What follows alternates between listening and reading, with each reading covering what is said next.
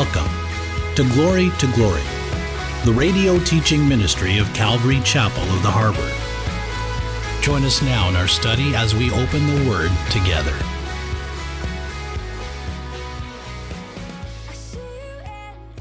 If you can please turn with me, we're going to pick up in 1 John, the Epistle of John, chapter 1, picking up in verse 5. The title of our message is Forgiven and Cleansed. When I was a child growing up, and I would do anything wrong, if I would go put my hand in the cookie jar and take a cookie, and even if no one was in the room, my dad would walk in the room after I ate it, no evidence, everything's gone, and he would say, "What did you do wrong?"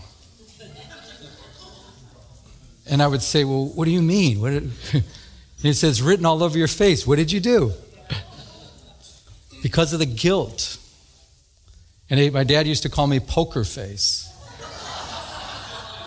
Because I could never hide my sin. I could never hide it. It was always so evident. And sin brings guilt. When we sin, there's guilt, there's shame that comes with it. And that's why we have the cross, and that's why we can confess it. But there's some that choose to justify their sin. There's some that choose to make up excuses why they're sinning. Oh, it's because of this, or it's her fault, it's his fault, it's my husband, it's my wife. And we try to blame shift instead of just taking responsibility for sin and say, "This is sin, Lord, forgive me of my sin." And we're going to see in our text, when we ask for forgiveness, God forgives us and he cleanses us from our guilt. He takes away our shame and he takes away our guilt. There's some that have a seared conscience, though, and they're not even bothered by sin. They can sin and have no guilt and no shame. And the Bible talks about that as having a seared conscience. And if you're in that place, that's a very scary place to be in, because sin brings shame. Sin brings guilt.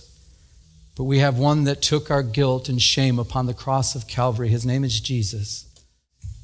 1 John chapter 1, I'm going to read verses 5 to 10. And John the apostle writes, "This is the message which we have heard from him and declare to you, that God is light, and in him is no darkness at all. If we say that we have fellowship with him and walk in darkness, we lie and do not practice the truth. But if we walk in the light, as he is in the light, we have fellowship with one another, and the blood of Jesus Christ, his Son, cleanses us from all sin. If we say we have no sin, we deceive ourselves, and the truth is not in us. If we confess our sins, he is faithful and just to forgive us of our sins and to cleanse us from all unrighteousness.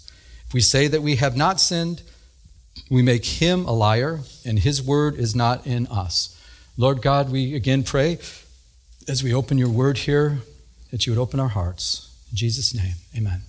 Amen. You can be seated.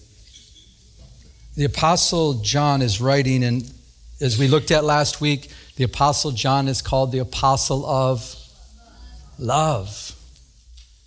So we have a love letter that's here before us.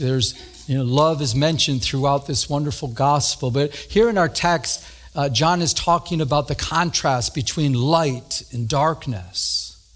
And we've looked at in the past that light speaks of holiness. Light speaks of purity. Light speaks of truth and clarity, and it illuminates and exposes darkness, and it's good. Light is good. God is light, as we're going to see here. But darkness is not good. Darkness represents sin and evil. It speaks of death. And so there's this contrast. And so as we have this in mind, let's look back at verse 5. John says, "This is the message which we have from him." So John the apostle is saying, I have a message from Jesus. And this is the message that Jesus spoke to us when we were with him. And we declare this message to you, that God is light. So God is good. God is holy. God is pure. There's no sin in God whatsoever. There's no darkness in God. In him, there's no darkness at all. God is light. And then it says, if we say that we have fellowship with him and we walk in darkness, we lie and do not practice the truth. So if we're walking, the word walking refers to a way of life or a practice. So if we're walking in sin and we say, well, I'm a Christian and I have fellowship with God and I'm a believer, well, Our text is saying, no, you're a liar. The truth's not in you. And that part is a very strong message because I believe so many people are so self-deceived where they think that, oh, because I go to church on Sunday, or because I said a prayer at one time, oh, I'm a believer and I have fellowship with God. But the Apostle John wants us to know, no, you're not a believer. If you're walking in darkness, in other words, if you're practicing sin every day and you're doing the same thing and he hasn't delivered you from your sin, then you're not walking in the light. You see, God is light, God is holy, God is pure. And if you have a relationship with him, you go to the cross and he cleanses you from all unrighteousness. And all of a sudden it's like, wow, I don't want to do that stuff anymore. I want to walk in holiness. I want to walk in purity. I remember right after I got saved, I accepted Christ, and the girl I was dating before that, we were actually living together, and she moved out. And then, after accepting Christ, I would see her, and she wanted to know, okay, she wanted to know, well, how far can we go now? We've messed up, but how far now can we go? And I didn't even know the scriptures, but I just said, well, God says, I'm holy, be holy. And I literally told her, I says, I'm a new person now. I have to get to know myself right now. I'm brand new. I've been cleansed. I've been made whole. And she finally realized that. She accepted Christ. She's a missionary now, and she's walking with Jesus, and God's touched her life. But the point I'm saying is that you cannot say that you're in fellowship with God if you're practicing a lifestyle of sin. It doesn't mesh. It doesn't work. And don't matter who's telling you you're okay. I used to go to people when I was in the world and I was living with my girlfriend, and I would go to all the people that were in favor of that. And I would talk with them and say, oh, yeah, that's great. I said, yeah, and I justified it this way. This is terrible. But I'd say, it's better than going out of the bars and being with a whole bunch of other women. And they were like, you're right. It's good. That's good. And then my sister was this radical born-again Christian that loved Jesus. And then she would come in my life, and I told her I was a Christian. And I would say, yeah, I'm a Christian. She'd say, well, you still living with your girlfriend? And it's like, yeah, I'm still living with my girlfriend. And I would try to give her all this spiel, Well, see, it's better than being with a whole bunch of other women and stuff. And I'm just with one. I'm loyal to the one, which I wasn't, but I'm loyal to this one. And she would say, well, then don't call yourself a Christian, because it's according to God's word. You cannot say you're a Christian if you're practicing darkness. God wants to set you free. When I was in school, I was on track and football. I went to practice to get better at playing football. I went to practice to run faster. I would practice running so I could run better. Well, in the same way, when I was in the world, I practiced sin to get better at my sin. I would do it more and more. And if you're practicing sin, you're not a believer here today. And God wants to change that. So if you say you have fellowship with him and walk in darkness, we lie and do not practice the truth. So you're becoming a liar if you say that. But again, I want to use this just to say God wants to help you. God wants to set you free. God wants to change you. And he can change you. But don't say you're a Christian if you're practicing drunkenness, if you're practicing sex outside of marriage, if you're practicing hatred towards others constantly. And there's lists of that. And I would encourage you to go to Galatians 5 or Ephesians 5 or 1 Corinthians chapter 6. Read through that. Or even in Revelation 22 as we read those. And you read those passages, and there's no way. It says if you practice such things, you will not inherit the kingdom of God. And again, I believe there's many people that are just self-deceived. And it's not a condemnation. I want to get this clear. This is not a condemnation. This is an invitation to go to the cross of Jesus Christ, to be cleansed, to be forgiven, and to give your life over completely to Jesus Christ. Let him clean you up. You might be here today and say, well, I've tried getting cleaned up, Pastor. It just doesn't work. I'm just going to do what I'm supposed to do. And no. You don't have to try to get cleaned up. You just turn from your sin. Let him clean you up. Because we serve a powerful God that's able to wash you and to cleanse you from all unrighteousness. We're going to go to verse 9 because we talked about fellowship and we talked about sin. But I want to go to verse 9. And it says, if we confess our sin, he is faithful and just to forgive us of our sins and to cleanse us from all unrighteousness. That's probably one of the most powerful verses in the entire Bible. Do you notice if you here today confess your sins, you have a faithful God that will forgive you. You have a faithful God that will cleanse you. You have a faithful God that will take away all your sin away from you. If you, today, confess. The word confess means to say the same as. So we're saying the same as God is saying. We're saying the same as the Bible is saying. So if God says that sex outside of marriage is forbidden, you'd say, yes, God, I agree. Sex outside of marriage is forbidden. I've sinned against you if that's you today. Or if hatred towards your brother is sin, you just say, God, I've hated people. I have hatred in my heart. And if you confess it, you agree with him and you confess that to him, he'll cleanse you. It's in the present tense. It's keep confessing. So some people, I know people personally that say, well, Pastor, I repented once. I asked God to forgive me. I never have to ask for forgiveness again.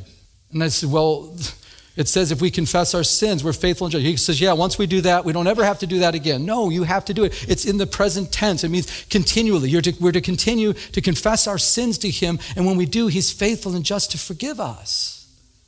And it speaks of a close relationship with God. It speaks of having short accounts. So when we mess up, we fall, then we go running to the cross. Lord, forgive me. I'm sorry. I repent. I give you my life. God, your word says it's wrong. I agree, Lord. I turn. And it's just don't get me wrong. It's not just, okay, I'm just going to live my life in a sinful way. And this, oh God, I messed up. Sorry about that. I'm going to just keep, did it again. And keep going and going and do it. No. It speaks of coming to him and just spending time with him and turning away from your sin and confessing it to him and say, Lord, I've sinned against you. I repent of my sin. God, I give you my life again. Forgive me, cleanse me, restore a steadfast spirit in me, God, just like David did when he fell with Bathsheba. He said, create in me a clean heart, O God, right? Renew a right spirit within me. Cast me not away. Take not thy spirit from me. Restore unto me the joy of thy salvation. And it speaks of turning. Do you notice he's faithful? The word faithful means worthy of trust. You can rely on him. You know why that is so great? Because when you sin, when you mess up, and we all do, and again, it's not talking about, as believers, we're going to fall. We're going to mess up. So we get back up, we confess it to the Lord, but know at that point when you confess it, he's faithful, right? He's just. In other words, you can rely on the fact when you turn away from your sin and you confess it to him, you go to the cross, that he's faithful. He's going to take it away. Because you know what happens if you don't believe that? There's condemnation. And then you're walking around, it's like, I can't believe I did that.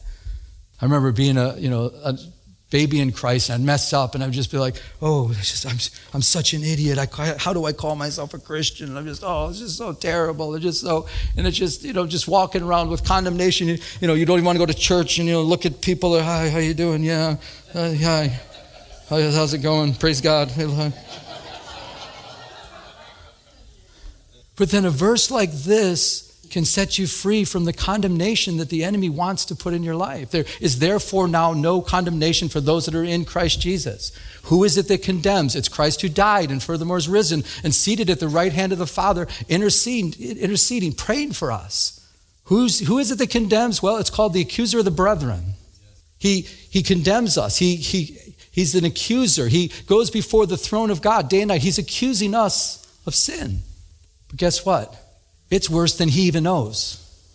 But God forgives us of all of our sin and cleanses us from all of our unrighteousness when we go to the cross of Calvary. The word cleanse that's in this passage, it means to be freed from guilt of sin, to purify. Even the word unrighteousness, it means all wrongs that are done, but it talks about, being cleansed of the guilt from your wrongs.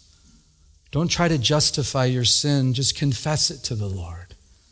I know I've told this story before. I love telling it though, actually. When I was very young, there was different rules in the house. One of the rules is you don't play with, Dad's razor blade, right? He used to have one of those. You remember those razors? You turn the bottom like this and the thing would open up, put the blade on the top and you turn it and it closes back. Do they still make those? I don't know. I don't use it. Yeah, okay. Okay. So my dad had it on the sink, and you're not supposed to use it, and we all know the rules. You don't touch it, you don't go near it. That's Dad's, But I would always watch my dad shave, and I would love to, try it out sometime, right? So I remember I shut I'm alone in the bathroom, and I locked the door. I'm thinking nobody can see me. I'm going to clean up my mess. I looked where the razor was positioned. I looked at, kind of measured it out, so I put it right back where I got it.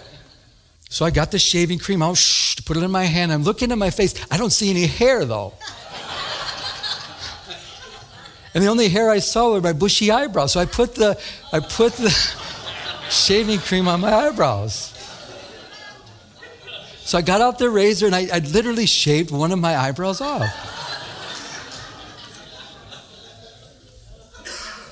And I just thought, well, that's enough fun for the day. So I washed it all off, and I made sure there was no, shaving cream in the sink. I put the razor right back in the right place, and I'm thinking, I am good to go. No one's going to know.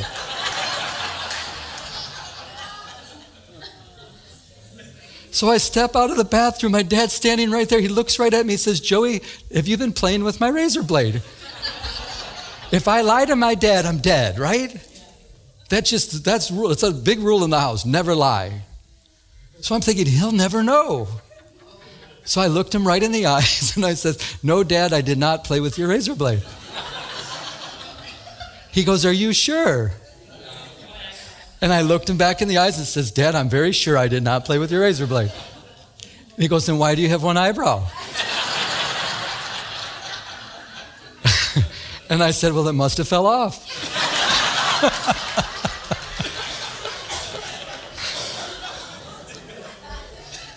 My dad laughed so hard.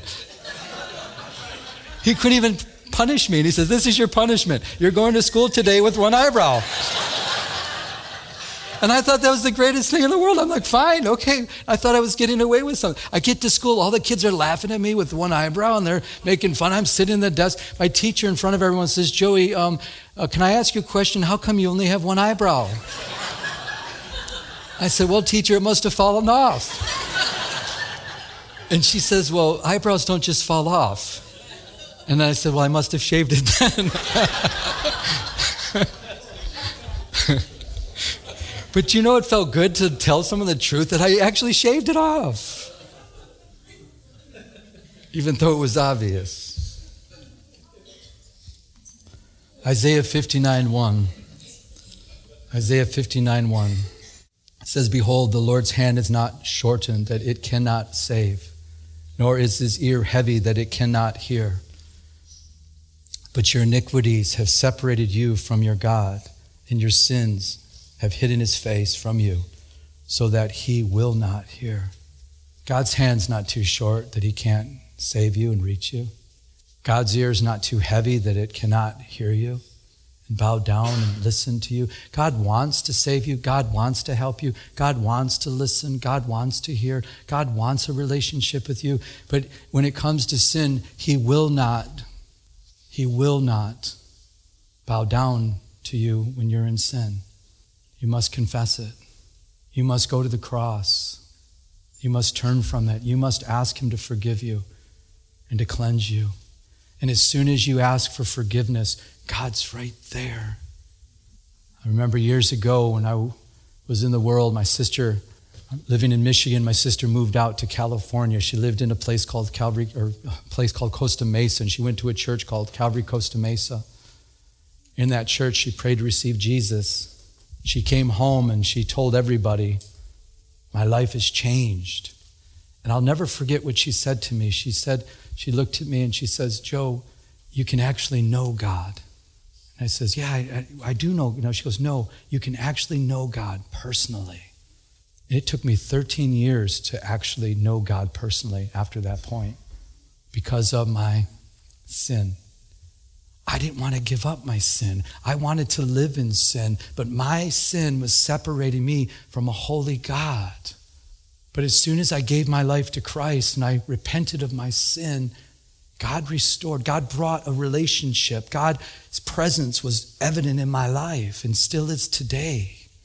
It's only sin that can separate you from a holy God. And it's so great to know the fact that all you need to do is go to the cross of Calvary and ask for forgiveness of your sin. And as soon as you ask for forgiveness of sin, he cleanses you from all unrighteousness. He forgives you of the sin. The forgiveness that's in that passage, it talks about taking it away, removing it from you. So it's like you became one with sin and you're walking around like this, but there's a separation because of the sin. And so what you do is you admit it to him, you turn away from it, and he just takes it away. And then he cleanses you from your guilt and shame. His hand's not too short to reach you today.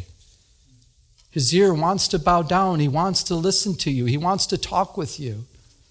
But it's your sin. Do you remember in Numbers chapter 21 when the children of Israel spoke against God and they were complaining against Moses? They were complaining about being in the wilderness. They said the food was better in Egypt and it was so much better for us back there in Egypt. And they even talked bad about they called it the worthless bread, talking about the manna. They said, we don't even like this bread that you're giving us. Remember what the Lord did? He sent fiery serpents. Remember that? And the fiery serpents were in the camp and it would bite some of the people. And when they were bitten by these serpents, the people would die. So that got their attention, let me tell you. So they went to Moses. They said, Moses, we've sinned against the Lord. We've sinned against you. We're wrong. Please pray to God. Please tell him to take away these fiery serpents. We turn away. We repent. We turn. So Moses went in and talked with the Lord. Remember what the Lord said? The Lord says, I want you to make a bronze serpent. I want you to put it up on a pole. I want you to set it up in the camp. And anyone that looks at this serpent that's on this pole, they're going to be healed. So all they had to do was look up at the serpent. And then, once they did, they were healed. And the serpent, represents sin and Satan and evil. And so they were recognizing the fact that I'm a sinner. I recognize I'm turning from my sin. I realize I'm a sinner. And that's all they needed to do. Do you know, I believe that there was people in the camp that were like, I'm not looking at that stupid serpent. That's ridiculous. How can looking at a serpent on a pole, how is that going to heal me? And they died. But everyone that turned and realized and said, okay, only one provision. What is the provision, God? The provision is looking up at the one that's up on the pole. Okay, the serpent that's looking at that, and I'm going to be healed? And they did that and they were healed. Do you remember what Jesus said? Jesus made reference to that in John chapter 3. I'm going to put it up on the board. Jesus said, as Moses lifted up the serpent in the wilderness, even so must the Son of Man be lifted up, that whoever believes in him should not perish, but have everlasting life. It's an act of faith. It's believing that the only provision for man in sin is through Jesus Christ on the cross. That's the only provision. We don't have to slay the dragon. We don't have to do any kind of crazy things for forgiveness. All we need to do is know that we're a sinner and go to the cross and believe and look upon him that became sin for us. And sin is taken away. I read a story about a small town prosecuting attorney. He called up his first witness to the stand in the trial. She was a grandmotherly type, an elderly woman. And he approached her and he says, Mrs. Jones, do you know me? And she responded, well, yes, I do know you, Mr. Williams. I've known you since you were a young boy. She says, frankly, you've been a big disappointment to me. Says you lie, you cheat on your wife, and you manipulate people and talk about them behind their backs. You think you're a rising big shot when you haven't the brains to realize you'll never amount to anything more than a 2-bit paper pusher. Yes, I know you. Well, this attorney didn't know what to do, so he pointed over to the defense attorney. He says, Mrs. Williams, do you know him? And she replied, oh, yes, I do. That's Mr. Bradley. I've known him, too, since he's been young. He says, I used to babysit him for his parents. He, too, is a real disappointment to me. He's lazy. He's a bigot.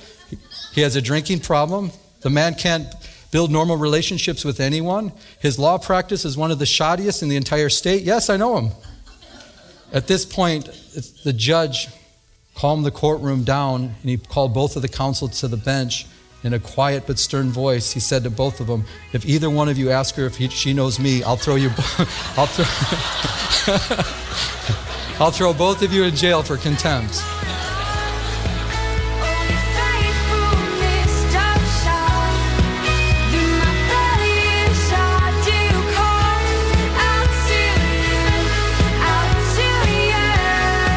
You have been listening to Glory with Pastor Joe Pettick, an outreach of Calvary Chapel of the Harbor.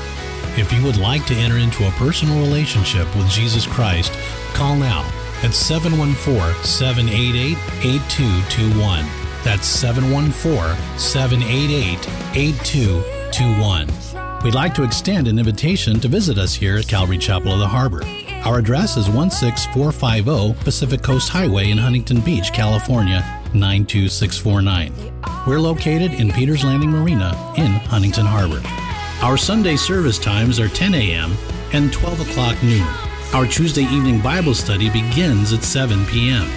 Now, may we continue to go to His throne of mercy as He changes us from glory to glory.